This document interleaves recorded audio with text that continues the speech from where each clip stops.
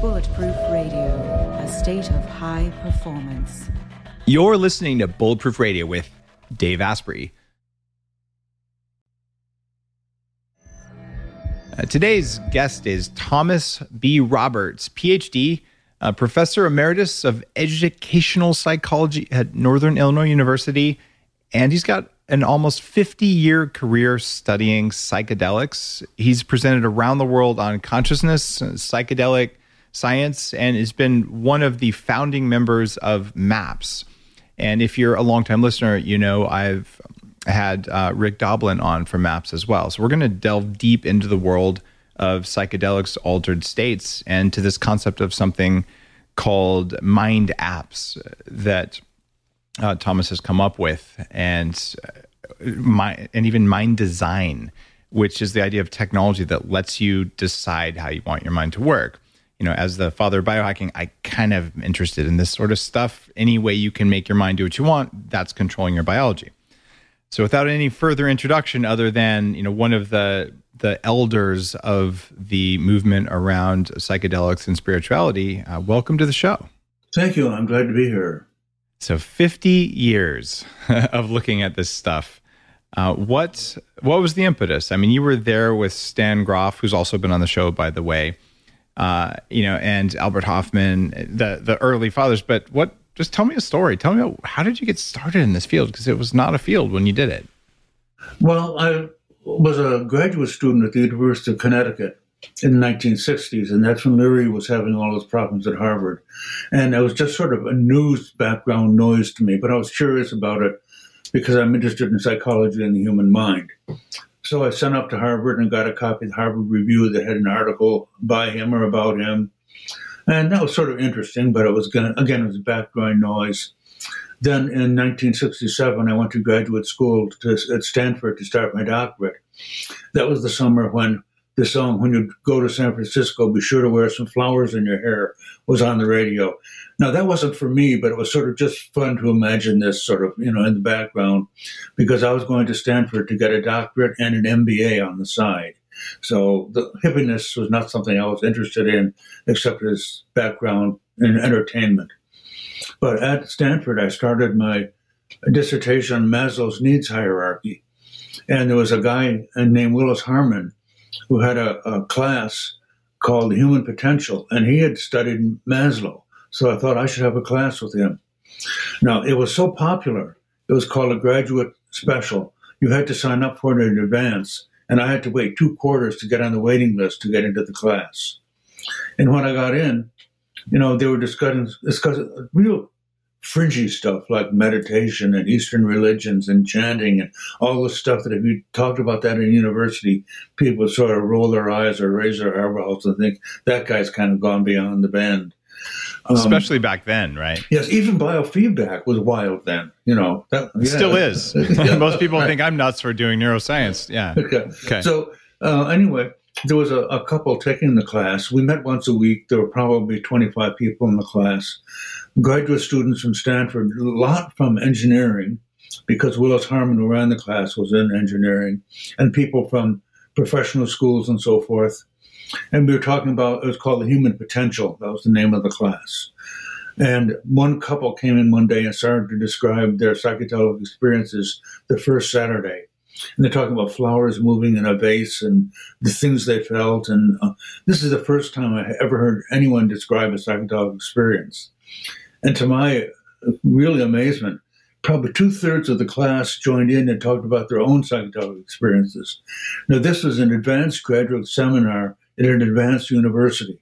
Did they give you drugs in the class? Oh, no. So people, they found some on the weekend, but then everyone just talked about it. Well, okay. It was only 65 miles from San Francisco. They weren't in short supply back then, I understand? No, not at all.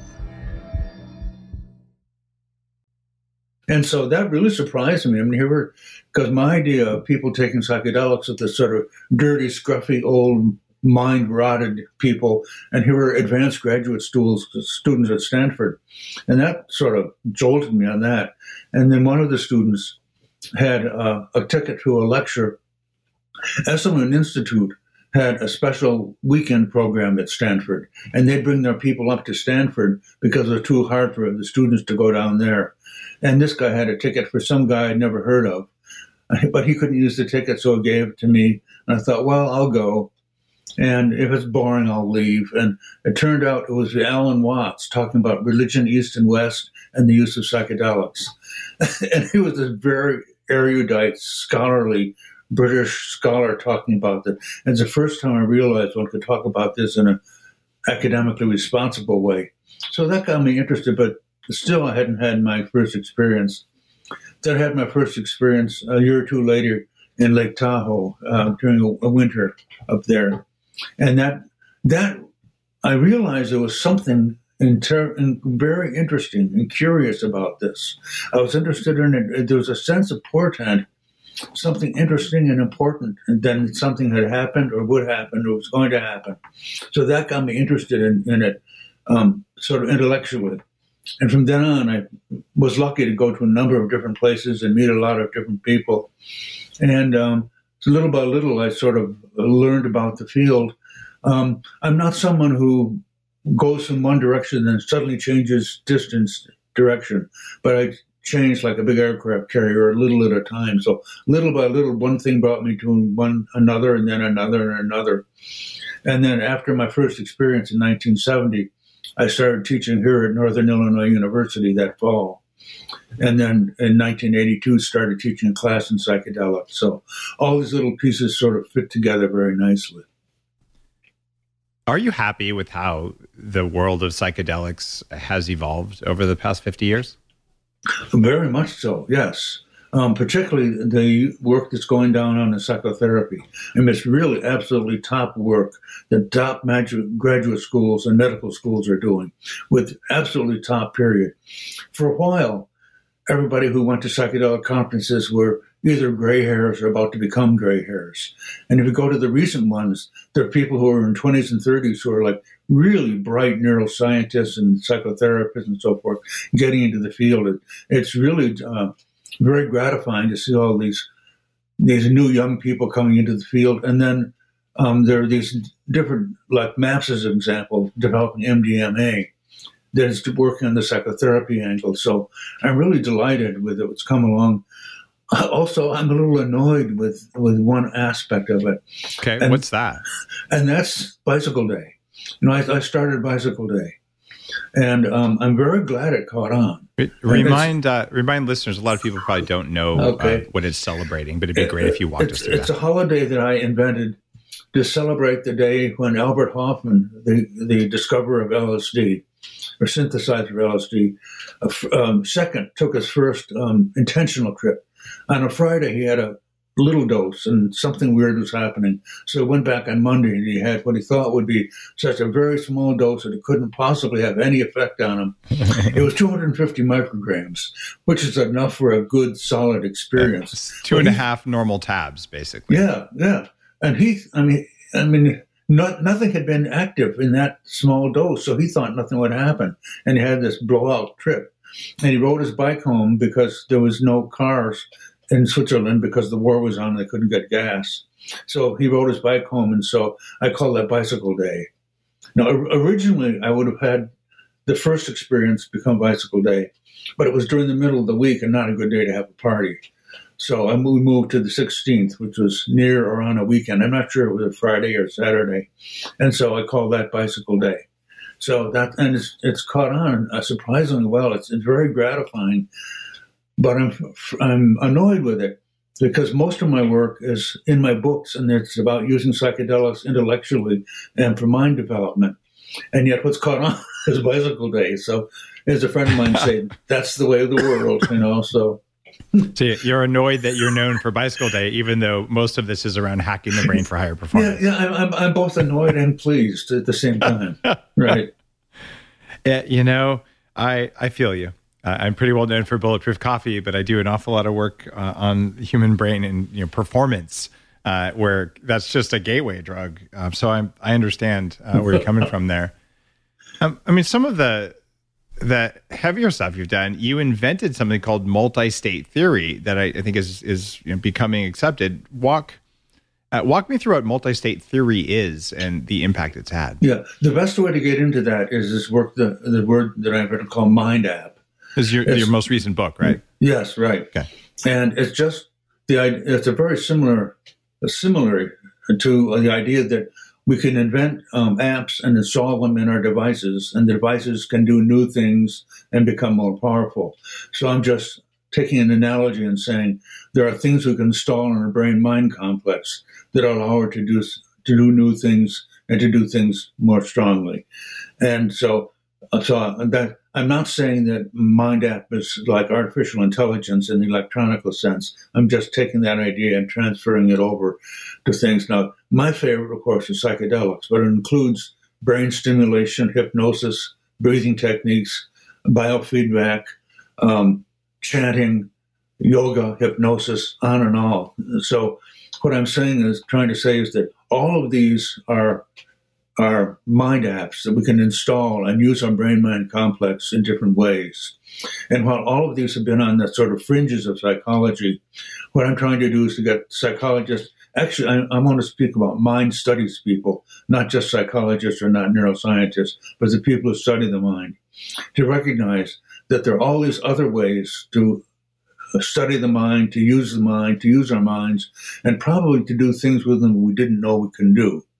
And so mind apps, just like regular apps, allow our minds to do things. Now, what multi-state theory does is just recognize that there are all these apps, and it tries to put them all together as part of a large whole theory, rather than this little isolated fringe group there and another fringe group there, so that, say, the yoga and meditation and psychedelics and brain stimulation people can all recognize themselves as working in the same field, but using different variables to get into it. So that's what I'm trying to get people to recognize. So multi-state theory just recognizes that. I'm pleased that you included the whole state of altered states technologies, a whole suite of them in there, because like you said, flashing lights or, brain stimulation. I've been a tourist of that world for 20 years, and it's magically changed how my brain works. Bright lights with LED, infrared stimulation of the brain, magnetic stimulation. I run a neuroscience institute that brings about the altered states without the drugs for human performance specifically, just because it's changed my life so much. But all of those are sort of put in the fringe science weird bucket, but they're the biggest things. Yeah.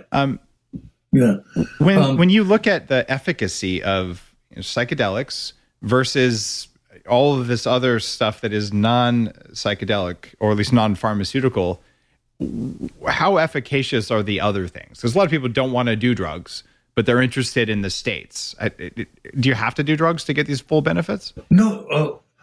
To get the full benefits, yes, but there's certainly lots of other directions you can go, like hypnosis and yoga and the martial arts and breathing techniques. And they would all do different things. In addition to that, there are new mind apps that are appearing.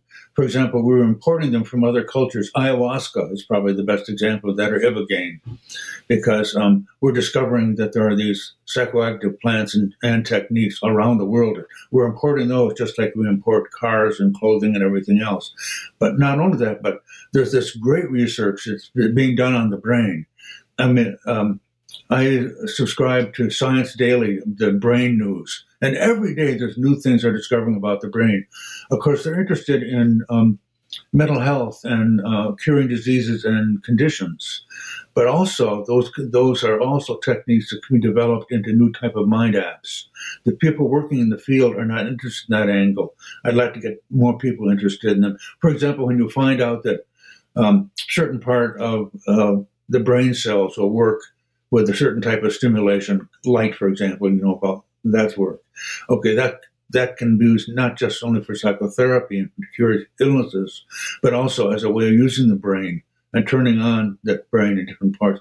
Let's say with like neurofeedback, you can learn to actually turn on and not turn on various parts of the brain. And this area really, I think, is a huge area to be looked at. So there's so many opportunities there. It's hard to know which way to look. But my particular way is psychedelics. What's your favorite psychedelic? Oh, LSD, without a doubt. LSD. All right, why? It's stronger and purer. Now, also, this may be just a matter of where I got my start. If I had started with MDMA, which actually isn't a psychedelic, I consider the psychedelic family to be LSD, mescaline, peyote, and ayahuasca. And no mushrooms in there? Psilocybin? Psilocybin, yes. Sorry, yes. And I'd say MDMA has sort of been adopted into the family. So people call it a psychedelic, but it isn't it's one. More but of a stimulant. Okay. Yeah, that's okay. Yeah, right. So anyway, that's my favorite, very definitely. But maybe, if I had started out with yoga and meditation, I'd probably say that's the way to go. When you talk about Mindapps, a part of me is really excited, but the part of me that used to run strategy for one of the largest computer security companies in the world, I know that 29 apps just got pulled from the Google Play Store for having malware in them. I don't know what 29 apps is. Oh, no, it's 29 different applications you could put on your Android device that had malware in them but looked pretty good. Oh, okay. So the question is, if I'm installing a Mind app, how do I actually know what it does? How do I know I'm getting, when I put the tab in my mouth or eat the mushroom or whatever it is, how do I know I'm not getting something that's hidden in there that I didn't want? Yeah, that's exactly why a lot of research has to be done in the field. Okay. And I think a lot of the apps that are tried are not going to be very useful, but some of them will be very useful. Now, we'll get into if we jump quick to mind design, here's the possibility. Think of chemistry, and we have all these elements out there, and we put them together in different molecules. And most of the molecules are just curiosities and interesting, but a few are really good, are really handy. Now, if we take that model and move it over into mind apps, what happens when we combine, let's say, LSD with hypnosis and brain stimulation? We would produce a mind state that's never been produced before. It would be like a new molecule. And we can take all these different mind apps and put them in different combinations. And this is what I call mind design. Not only that, they can put together in different strengths. And you can have a weak dose of this and a weak, example of that. And they're all, just like with molecules, you can make practically an infinite number of molecules. We can make an infinite number of mind states. And I think most of them probably won't be very useful, but a few of them will. Well, also, we have to be, like with chemicals, some of them are going to be dangerous. And this is where we really need is like a whole department in a university or a center that would look at these systematically and go through them and try them out probably originally on other mammals and see what happens to them. Although mammals are not very helpful when we're talking about cognitive processes. Well, there's a book. I mean, there's PCAL by Sasha Shulgin. Phenylethylamines I have known and loved. Actually, there's two of them. Yes. And I still regret I was going to buy his test tube set from his lab off of eBay when he passed, just to have, as like a little museum piece. And I didn't do that. I still regret it. But I feel like he went through and he took every one of the derivatives he could find and carefully journaled it and said, well, I didn't die. Here's what I noticed. You should stay away from those.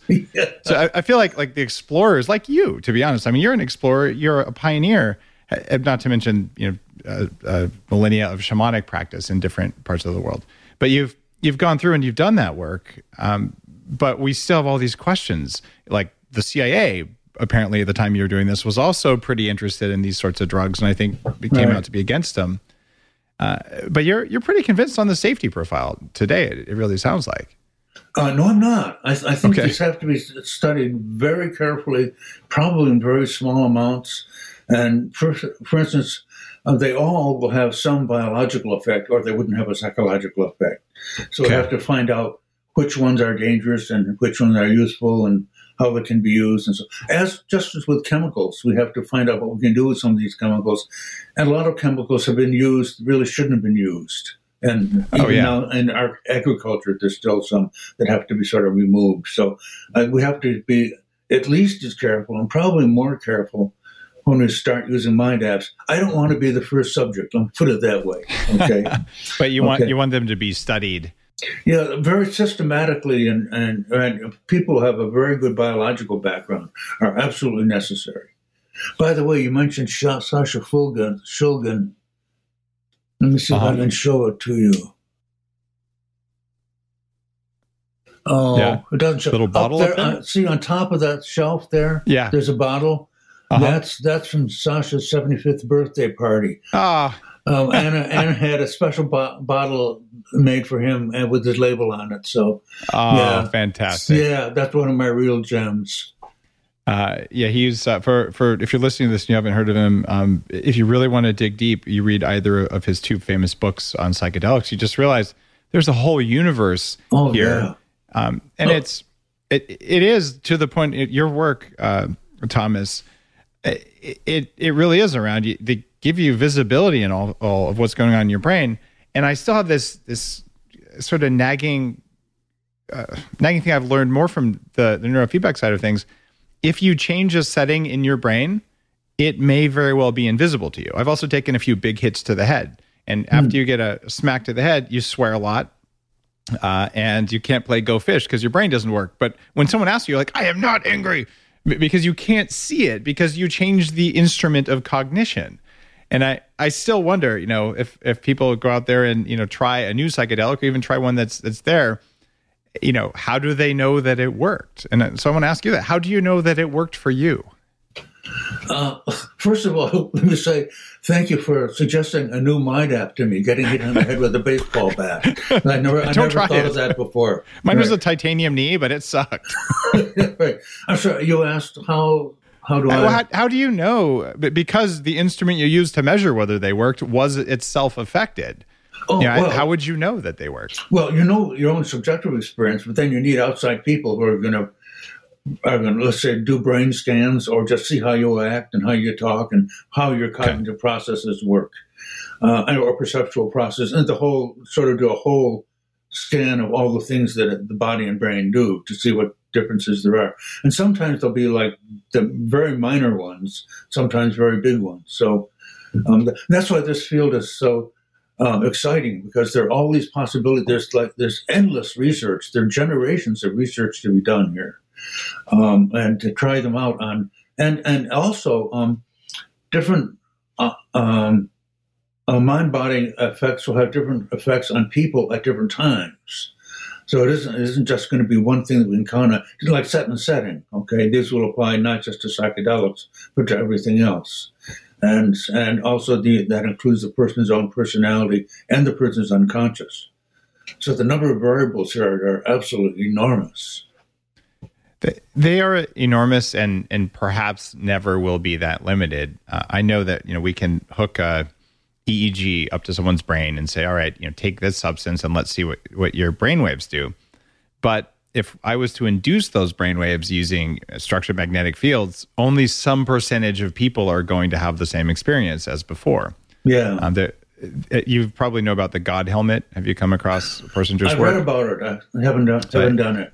I have one back there. I didn't see God, but for people listening, 4% of people who use this carefully structured pulsed electromagnetic fields literally say, I met God, my version of God, standing right in front of me.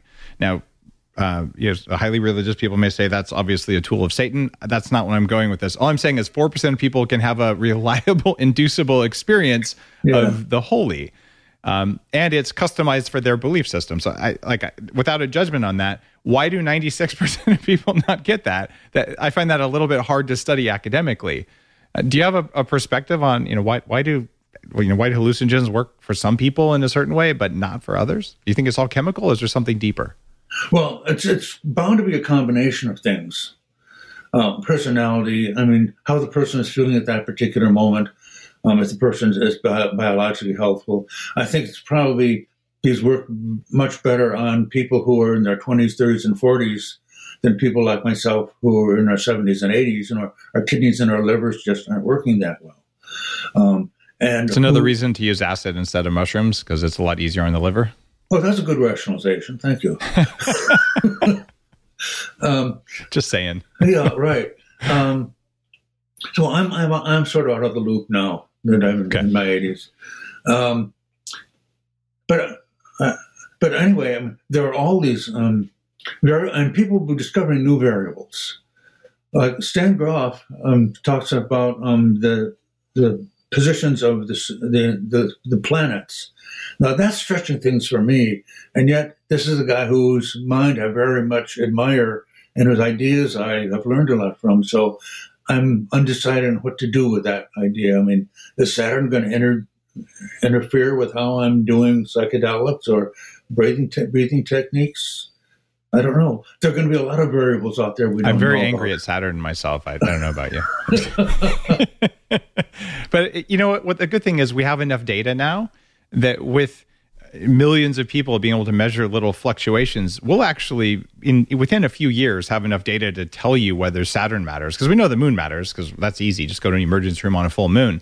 But the rest of this, hey, I'm willing to believe something's going on that I don't see or sense that I think is unlikely, because the data won't lie. And that in combination with the psychedelic research is cool. There are boundary variables that we just don't know about. And people look back at us the way we look back at the people in the Middle Ages with the sewer running through the streets, and they think, how did they live like that? And in another generation or less, people can look back at us in the early 21st century and think, how do they live? Why didn't they know about, germs or vitamins or whatever it is that we're missing? There's a really good book by Benny Shannon called Antipodes. Spell that? Antipodes, like Australia is in the Antipodes. Okay, got it. Okay. And he is a cognitive psychologist from Israel who went on a vacation in Brazil. I think the rest of the story probably falls into place for you. And he got interested in ayahuasca. And as a cognitive psychologist, he realized there was a lot of cognitive psychology didn't make sense of the ayahuasca experience. So he tried to use cognitive psychology to understand ayahuasca. Then he did the smart move of using ayahuasca around to understand cognitive psychology. And I think there are a lot of fields where we can go use psychedelics to understand a field we haven't known about and use the field to understand psychedelics. And that's one of he sort of sets the picture of how to approach this by not just saying, how do I use neuropsychology to understand psychedelics, and how do I use psychedelics to understand neuropsychology? And that's pretty well established. But there are bound to be all these other fields that are out there that really need to be developed. Well, that book you're recommending is $50 for a used paperback, so it must be good. Oh, wow. It's gone up. Yeah. It sure has. That's pretty cool. It's one I haven't read, and I'm pretty well read on these subjects. But I'm going to order it anyway, because, hey, that's how I roll. Talk to me more about multi-state theory. I mean, after 50 years of working on this stuff, you've really kind of created it, but I still don't feel like I have a good picture of it in my head. Okay. The idea is really very simple. It's really to recognize that our brain-mind complex can produce a lot of, I use the word mind-body state rather than the state of consciousness, because the word consciousness has a lot of different meanings. When you get people together and they talk about consciousness, they think they're talking about the same thing, but they're talking about very different kinds of things. So I use mind-body state in the sense that Charlie Tart means an altered state of consciousness, the mind-body functioning.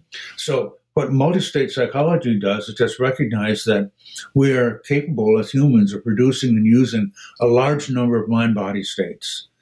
And there are a lot of ways of producing them. These are the Mindapps. And our question is, what are they going to be useful for? Just interesting sort of curiosities, like listening to music or getting more out of music, or solving problems, or, a way of looking at current psychotherapy is that it partially asks the questions, and there's a general question that comes out of this.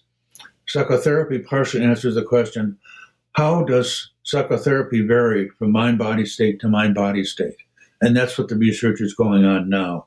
Now, take that question and broaden it and say, how does blank, whatever you're interested in, vary from mind-body state to mind-body state? And in that blank, you plug in anything you're interested in, anything from the social sciences or psychology or even philosophy. So this applies to every mind-body state, not just our ordinary state, but the states that we use through meditation, hypnosis, etc., but the new states that we can invent, the mind, and how does whatever it is we're interested in, let's use perception. That's a nice common, although it's actually a cluster of things. How does perception vary from mind-body state to mind-body state? Probably most people listening to this program knows that their perception will vary from mind-body state to mind-body state. But then what happens when you invent new states? How will perception vary in those states? Will there be useful things that we'll be able to see in those states that we wouldn't see in other states? And problem solving, I think, is the real hidden gem in this. There was a study done in 1966 of people who were mathematicians, physicists, businessmen, designers, and so forth, who all had been working on problems and been unable to solve them. Jim Fadiman, who I mentioned, is one of the people. Yeah. Bill Harmon, who ran that class at Stanford, is the other guy. And they got together, and they would get people in groups and give them small dose. The information is varied. Sometimes it says mescaline, sometimes it says LSD. But anyway, they would then work on their problems. And our 27 people who were professionals in the field and been working and were stuck on problems. These just weren't ordinary problems I really care about and thought about and worked on, couldn't solve, would have insights. And actually, they got 44 solutions. So some people solve more than one problem. So now every field has its problems. So problem solving is not just like psychotherapy that helps people with certain conditions and problems, but it goes in every field. I mean, the intellectual fields and religion and the arts and all fields have problems. I think the real big future here is to develop centers that will help people working on problems to have psychedelic experiences or other mind-body state experiences and approach the problems from a different perspective. I'm working on that from a neurofeedback perspective with my 40 Years of Zen company, where we get groups of executives, 5 at a time, who come in and do some focus work over the course of days. But I'm really interested in Fadiman's work on microdosing of LSD. Let me say, why don't you give them a little microdose while they're doing the meditation? There's that whole federal law thing that we need to get past right now. Otherwise, I think that could be really helpful, even in conjunction. But we can map out some of the states where people go when they're in surfing that edge between a dream state and an awake state, where the creativity comes out, and you can even enhance and train it. I'm intrigued by what a lot of my Silicon Valley friends are doing. They'll take a tenth of a normal dose, 10 micrograms of LSD, a few times a week or sometimes every day, and use it like a nootropic or a smart drug. What is your take on microdosing versus doing a full dose experience from that or any of the other hallucinogens? So pros and cons? Well, the experiences vary enormously with dose. What if there was a way to level up your energy, get rid of stress, and take more control of your body? Welcome to Quantum Upgrade. This is a new technology that taps into quantum energy to help you feel amazing. Quantum Upgrade has a lot of different products that help protect you from EMF and help activate your body's natural healing abilities.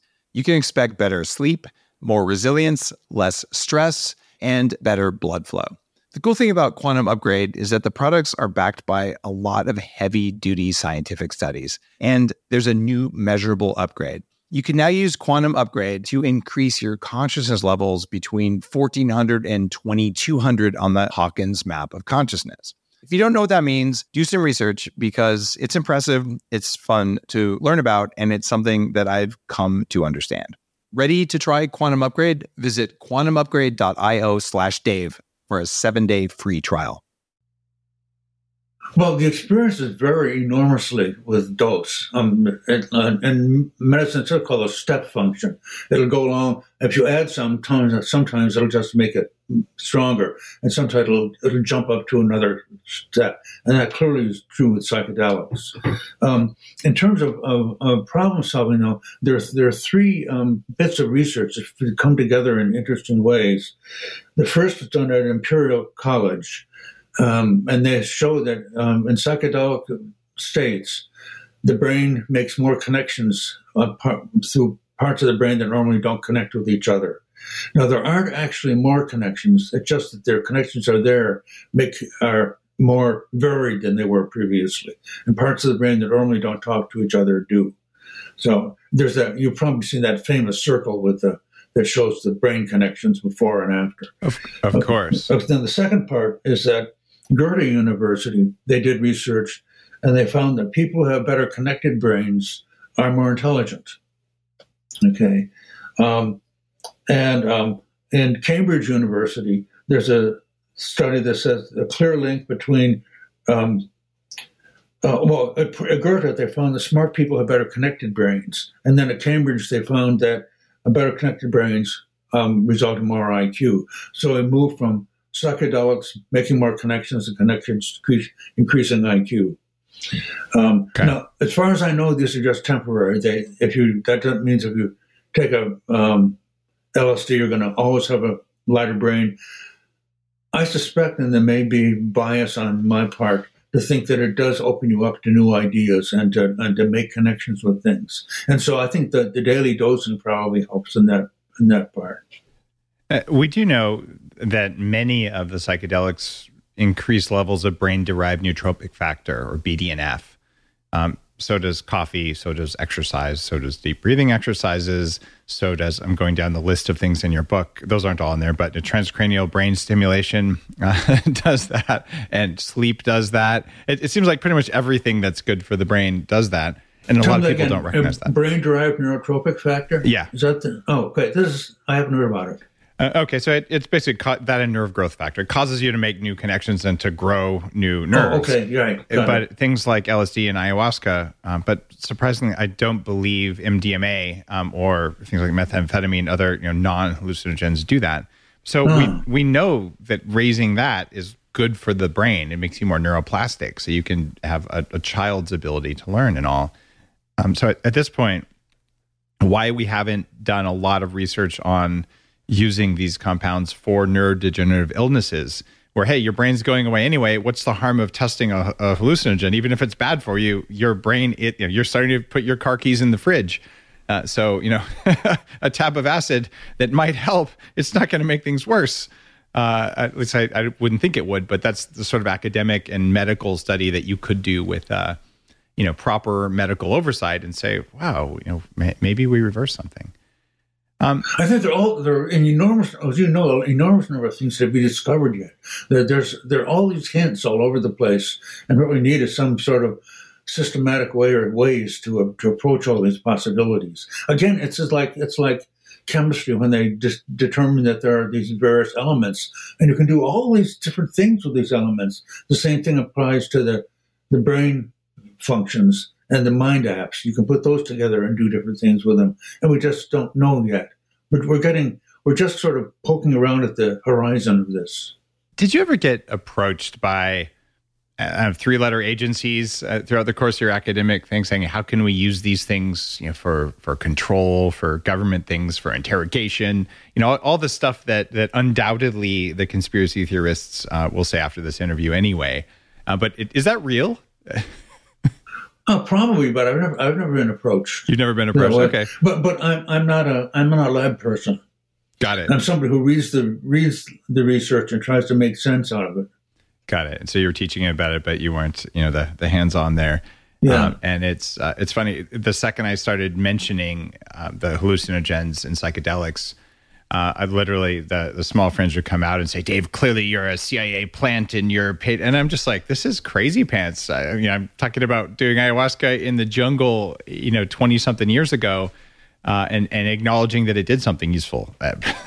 But I always want to ask the people who were there in the 60s, because at this point, if something, if guys in suits showed up and asked you stuff, you'd probably be willing to talk about it 50 years later, right? But nothing like that ever happened. Okay. No, and interesting. I taught a class in psychedelics at the undergraduate level, and the father of one of my students was in one of the government agencies. I'm not sure which one, and his job back in the 60s was infiltrate student groups. Oh wow! Yeah, and she told me, I said, "Boy, I want this guy to come to class." So he was a class visitor, a guest speaker. And he about how to infiltrate student groups? Yeah. And he brought along some of the flyer. He was retired by this time, or almost retired. And he brought around some of the wanted posters that were available then. And sort of and of course the students loved to have them in class. Students love speakers. And I've had several different ones come, and he was a great favorite because he was a guy who was on the line, but on the other side of the line. Wow. Oh, that's fantastic and interesting. Do you worry that there's negative societal implications? If you could go to 7-Eleven and get your tab of acid, would that be a good thing or a bad thing? This is one of the concerns that I have about in Oregon and Denver that are making mushrooms, and I guess Oakland, making mushrooms legal. There are some people who should not be doing psychedelics, people who are like schizophrenic or have other problems in their family or in themselves. And I'm worried that they're going to cause problems and sort of try to clamp down the whole thing. There has to be some way of allowing some people to do psychedelics and not allowing other people. The problem is we don't have people who are competent to say you can do them, you can't do them. All the research that's been done so far, like at Langone Medical School at NYU or Johns Hopkins Medical School, they screen their subjects very thoroughly. And they basically have people who are mentally and physically healthy. They can usually almost, in fact, an awful lot of them have graduate degrees and can express themselves. So this is not and a problem is people seeing those results and they say, oh, this ought to apply to everyone. But they don't have people who are risky taking in that. And I'm worried about these risky people because there are definitely people who should not be doing psychedelics or should be doing them only with people who can control them, who are psychotherapists. And I'm worried about them. Yeah. Especially, your first time really needs to be there. There are some people, and you won't know who you are, where you have a problem with serotonin syndrome. You're going to take a normal dose of psychedelics and it's going to blow your serotonin up, and you don't pull it out of your brain fast enough, and your heart rate goes way up, your blood pressure goes up, which can kill you, and you start shaking, and you can do it for days. And intravenous benzodiazepines will turn that right off. As long as you're with someone who can give those to you and knows to do it. Yeah. And that's the risk here. It's also like alcohol. There are some people you really ought not to drink because you punch people every time you drink, but you still can go buy it. Right. The two related questions that come up that I wonder about. For example, I'm interested in the use of the entheogenic use of psychedelics. I use the word entheogen only to apply to religious and spiritual uses. Thank you for defining that. Okay, so religious use of this, which is the first time I used it, was in a religious use in Peru with ayahuasca. So walk people through the religious use, even the religious research going on with these. Oh, well, there's no really good organized research in this field. Let's say people go to Peru or the Upper Amazon to try ayahuasca, but we don't have a systematic organization. I can imagine a religious order sort of taking this on as their business. And the question is, who gets to say who can take it for religious, spiritual purposes? Certainly not every clergyman is competent on that. And on the other hand, if the government sets standards, the government is then determining what is and isn't a legitimate experience. So their track record's pretty crappy there. Yeah, but should we say only doctors who have spiritual training should be able to do that, or clergy who have medical training? I mean, that's cutting down the field an awfully far. So there are all these questions of who's qualified to say who should and shouldn't do psychedelics. Now, I'm interested in intellectual fields. So is any professor of English capable of taking students on a graduate trip? That's kind of a frightening experience, I think. Okay. Now, but somebody would have to be trained on the intellectual uses of psychedelics. And that person would probably have to have mental health training as well as training in whatever intellectual field that person is in. And so just, in medicine, we have people who are prepared and there's a protocol and you prepare people and you sit with them and you integrate afterwards. What are the proper procedures, let's say, in religion or in intellectual work? And we haven't worked that out yet. And yet there are people in the religious fields and intellectual fields who are doing psychedelics, although they don't talk much about them, but they're definitely out there. It's one of the sad things that's been happening. And maybe, going back a good 15, 18 years, I did a lot of holotropic breath work, which is Stan Grof's, we'll call it Mindapps, where it was to replace LSD because it was hard to get and also I wouldn't have known how to take it anyway. So I started doing this, with a personal development group, and I really had a lot of improvements and awareness and things that came out of that, which is one of the things that pushed me in this direction to go deeper on neuroscience and all. But even that experience, I mean, there are some people who kind of go a little bit nuts from doing that. It opens up things maybe that they didn't need to open up, or they just weren't quite ready. And then someone said, hey, here, and it's a phone number on a piece of paper. And, this is a therapist who actually uses LSD during therapy sessions. But it was like an underground of therapists who would do it. And so, you could call this person or call that person. And this person was too far away for it to work for me to do any work with them. But even today, there are a dozen licensed, a dozen or so people licensed to do therapy with psychedelics. It's exceptionally rare, and it's illegal in most states, even for them to practice. But at least they're licensed, whatever that means. Do you think in 5 years we're going to have therapists licensed to do this in most states, or in 10 years, or never? What's your eventually? But my hopes have always been too much and expecting it to happen within the next several years. But clearly the work the MAPS is doing now with MDMA and with PTSD is going to be the door opener. And once the Army Medical Corps and the Veterans Administration Hospital get into using MDMA with PTSD, that's definitely going to be a big advance. Something that is sort of coming over the horizon now is that the flu or the coronavirus problem right now is going to result in a lot of people having mental problems, both because of the stress that they've been under and the PTSD that they're under. For example, people in the medical field. A lot of trauma. Yeah. And also some people, there's an article by David Nutt, who's one of the major people in Imperial College in London, that came out yesterday.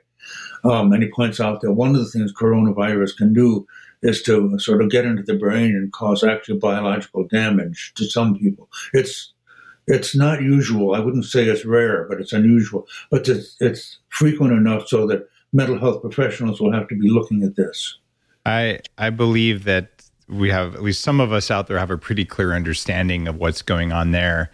I've been working with a group of docs off the normal channels, and we just have a classic case of hypoxic damage to the brain. And fortunately, I've had a few of the world's top experts on the show on how to fix that. So everyone who has neurological symptoms, once they're cured, is going to spend 40 hours in divided doses in hyperbaric, and we're going to be able to fix that. In fact, I would actually put hyperbaric oxygen on your list of Mindapps. Oh, I thought about it's so that. powerful. Thanks. Yeah. But it's you can take someone who's running at one level and they do 41-hour sessions with oxygen, and all of a sudden they're a different person. I mean, it is profound. Wow. And so I the mechanism there is not well discussed in public, but that will be on my blog very shortly. Probably by the time this is published, I'll have finished my piece on that. I'm less afraid of that than most people. But the PTSD side of it, like, endless people coming in and the germophobia. So we're gonna have to upregulate our manufacture of psychedelics to help people deal with the trauma from this thing. Sorry to go off on a little bit of a tangent there about hypoxia in the brain. It's one of those things that just we've got to talk about this because it affects a lot of the diseases of aging too. Like, you get less blood in the brain. It changes your behavior, it changes your access to the spiritual states, to the point that if you were to take LSD in a hyperbaric chamber, you're going to have a different experience because your brain cells can do what they're trying to do without enough oxygen.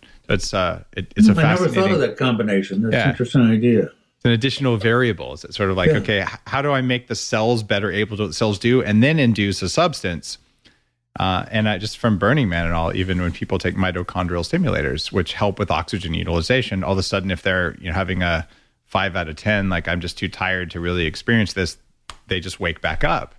And I'm fascinated by the metabolic underpinnings of any hallucinogen experience, because it seems like it always works better when the metabolism works better, and deep breathing exercises work better, and yoga works better, and martial arts work better. The whole palette of technologies By the way, very much appreciate the way you talk about them as Mindapps. It's neat. Like, oh, do this and get this. It's a handy idea. Yeah. I mean, it's an idea people can absorb easier than, say, psychotechnologies.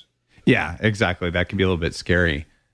You talk about two other things in your book about mind apps for the sciences, and the idea of taking these apart from trauma release, which we just talked about, but into generating ideas and solving problems of humanity. You talk about consilience and emergence. Define what consilience and emergence are in the world of mind apps. Okay. Consilience is an idea that E.O. Wilson, the ant guy, invented. And it's an idea that's been around, and he renamed it consilience. It's the idea of taking all the theory and facts that we have on different areas, say all the way from, let's say, subatomic physics through physics and chemistry and biology and psychology and the social sciences, and linking them all together in one big structure, one structure of ideas. Yep. And psychedelics are perfectly set to do this, because to do research in this, it helps if you can have an input in one level and an output at another. And the psychedelics, for example, you have a chemical input, and you may have a religious or output or high view of, let's say, things like reality, truth, goodness, beauty, all those things. So you're able to do an experiment that comes in at one level and goes out at another level. And psychedelics are particularly well suited to do this, because then you're linking together these various levels and linking to, like, one level of the structure to another level of the structure. And that's what consilience is, to make sense of all these things by putting them together into one big framework. So that's what consilience is. And all these mind apps are good for this, not just psychedelics, but meditation.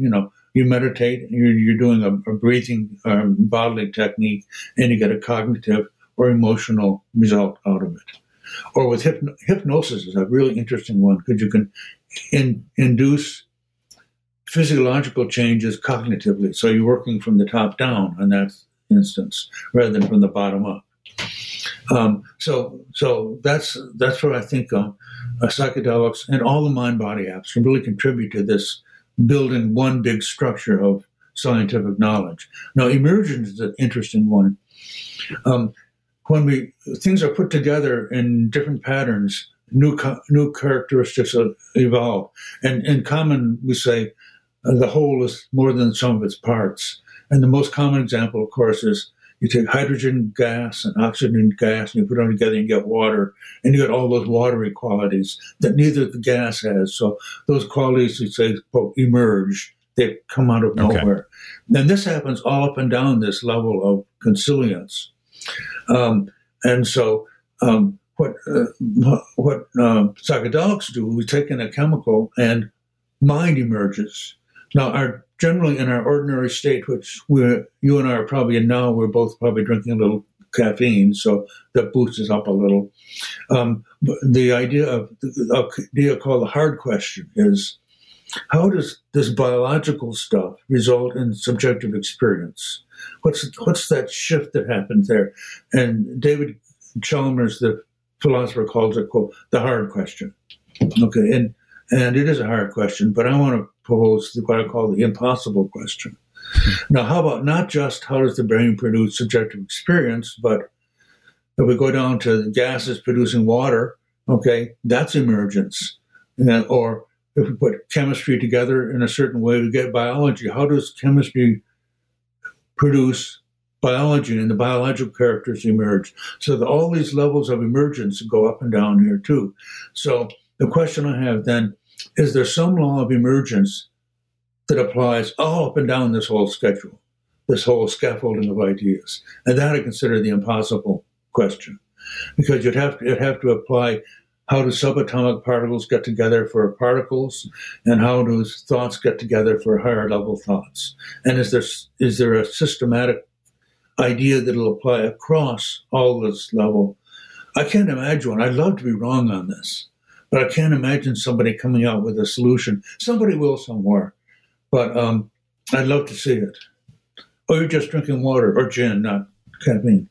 As long as it looks like water, it's water, right? Right. And I'm not saying what may or may not be in it. So 10 these micrograms are or not. big background ideas in the sciences. The scientists are built on these ideas, but most scientists are busy doing particulars in this big field. And what I want to do is see people to look at some of these larger questions. You talk towards the end of your Mindapps book, and by the way, just a side note for listeners, when you go to the trouble of writing a book, it takes a huge amount of organization, almost like this consilience thing we just talked about, in order to put as much as you can into this, because you know that it's going to be at scale. And when you're reading a book from someone who spent 50 years in a field, you're probably going to get something good out of it because that's what happens when wisdom emerges from time. So this is a book, if you're interested in the states of mind that are possible, a book that's worth reading. But towards the end of the book, you talk about achieving the philosopher's mind. What is the philosopher's mind in the way you talk about it here? So let me just cut in and say that I know how much effort goes into writing a book. And when I see a shelf of books, I think about all those authors who put in so much time. And you think of a library. I mean, it's just an incredible amount of human effort has gone in. Now, what was the question again? The question of, by the way, I'm 100% with you. It's literally many lifetimes. Each book that you read in 4 or 10 hours is, if it's a halfway decent book, it's at least 2,000 hours of work went into it. Oh, yeah. The philosopher's mind. The philosopher's mind, yeah. So how does the philosopher's mind towards the end of your book, your Mindapps book, how do you define that? How do people achieve it? Okay. Well, most philosophy is done in our ordinary mind-body state. I call it our default mind-body state. And philosophers basically use thoughts in our ordinary cognitive thinking processes. And most philosophy is done in that state and is about that state. And language actually is invented for use in our ordinary state. That's one of the reasons these things are so hard to talk about, because there are other states and our ordinary language doesn't fit very well.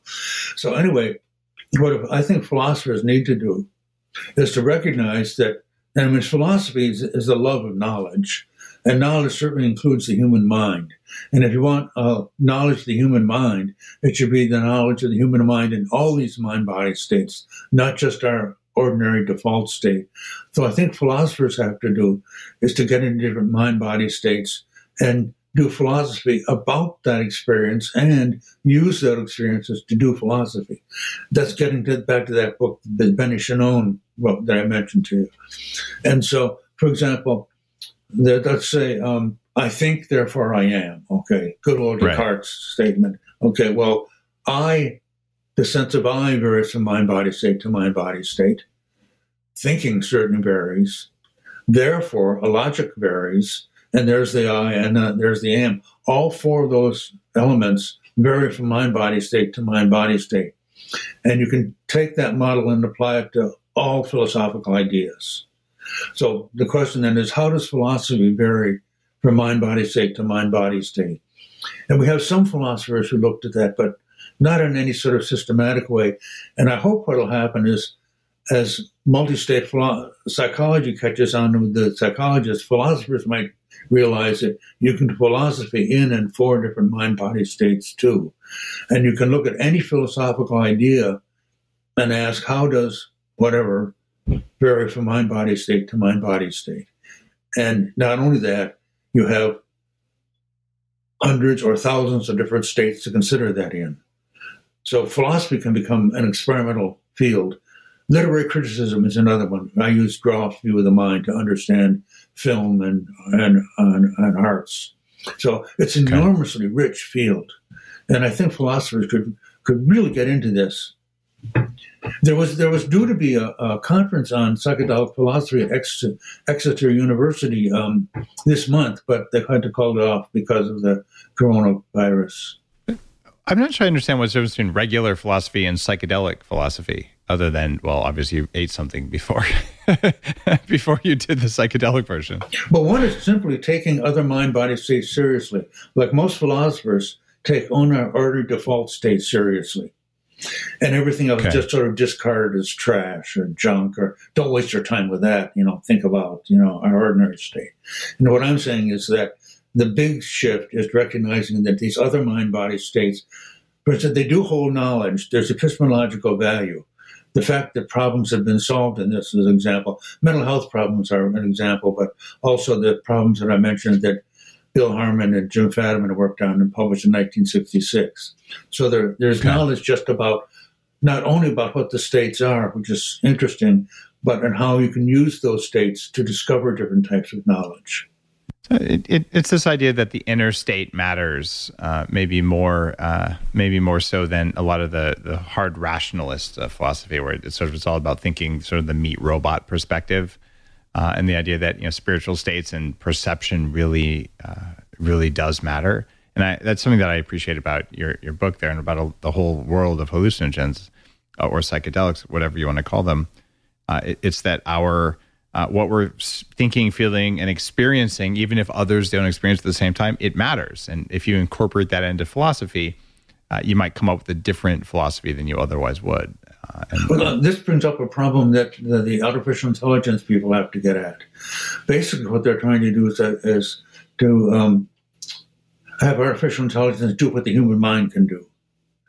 But now that we recognize the human mind can work in different mind-body states, artificial intelligence would have to have different mind-body states too, and that's the direction they've got to go in. What does it mean to give a computer LSD or hypnosis or meditation?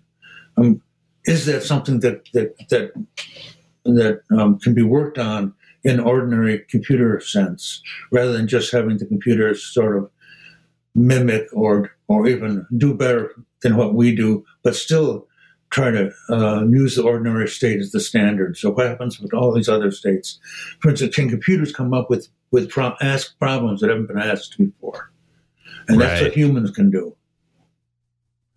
And so you think we're going to have problems with AI not able to do that until we achieve the philosophies or the I tempted to say yes, but I don't know the field. I know the people in the field are doing altered states, so they must be thinking about this field somehow or other. I'd love to see what they come up with, if I can understand it. I'm not a computer guy, so I don't know if I can understand it. I understand what you're saying. Now, my concentration in my undergrad degree was in a form of artificial intelligence, and the people in that field on weekends, they are doing things, and I see them at Burning Man, and it's the same for advanced mathematicians and advanced physics and all, because when you're pushing that edge of what humans are aware of now, you sometimes end up here and sometimes you end up in other yogic positions, but the people who are doing really advanced work somehow are circling the same tool set in order to do it. And you've spent a lot of time studying that to the point I think you know that as well.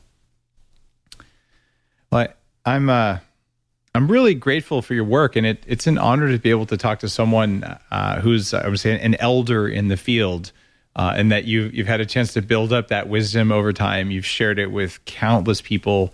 Your latest book, especially, is very powerful, just because you've had enough time to distill that knowledge and that wisdom into something that is worthwhile.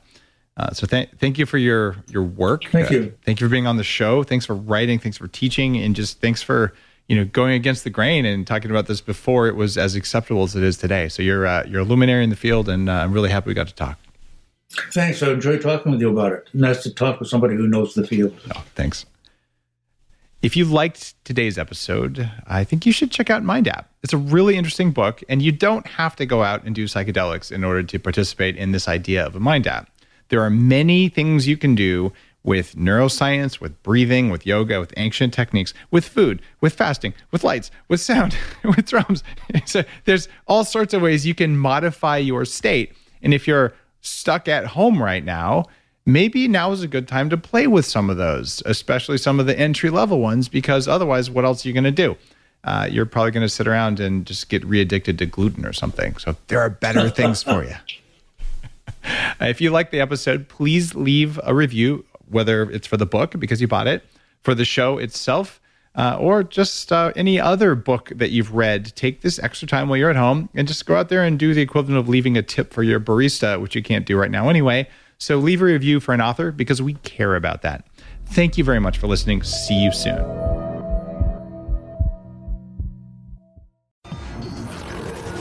The Human Upgrade, formerly Bulletproof Radio, was created and is hosted by Dave Asprey.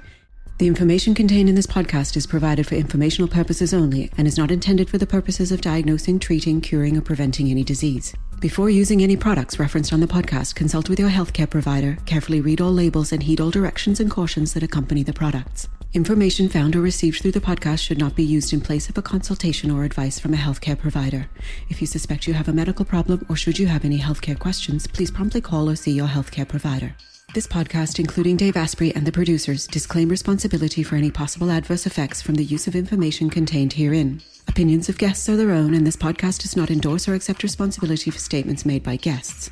This podcast does not make any representations or warranties about guest qualifications or credibility. This podcast may contain paid endorsements and advertisements for products or services. Individuals on this podcast may have a direct or indirect financial interest in products or services referred to herein.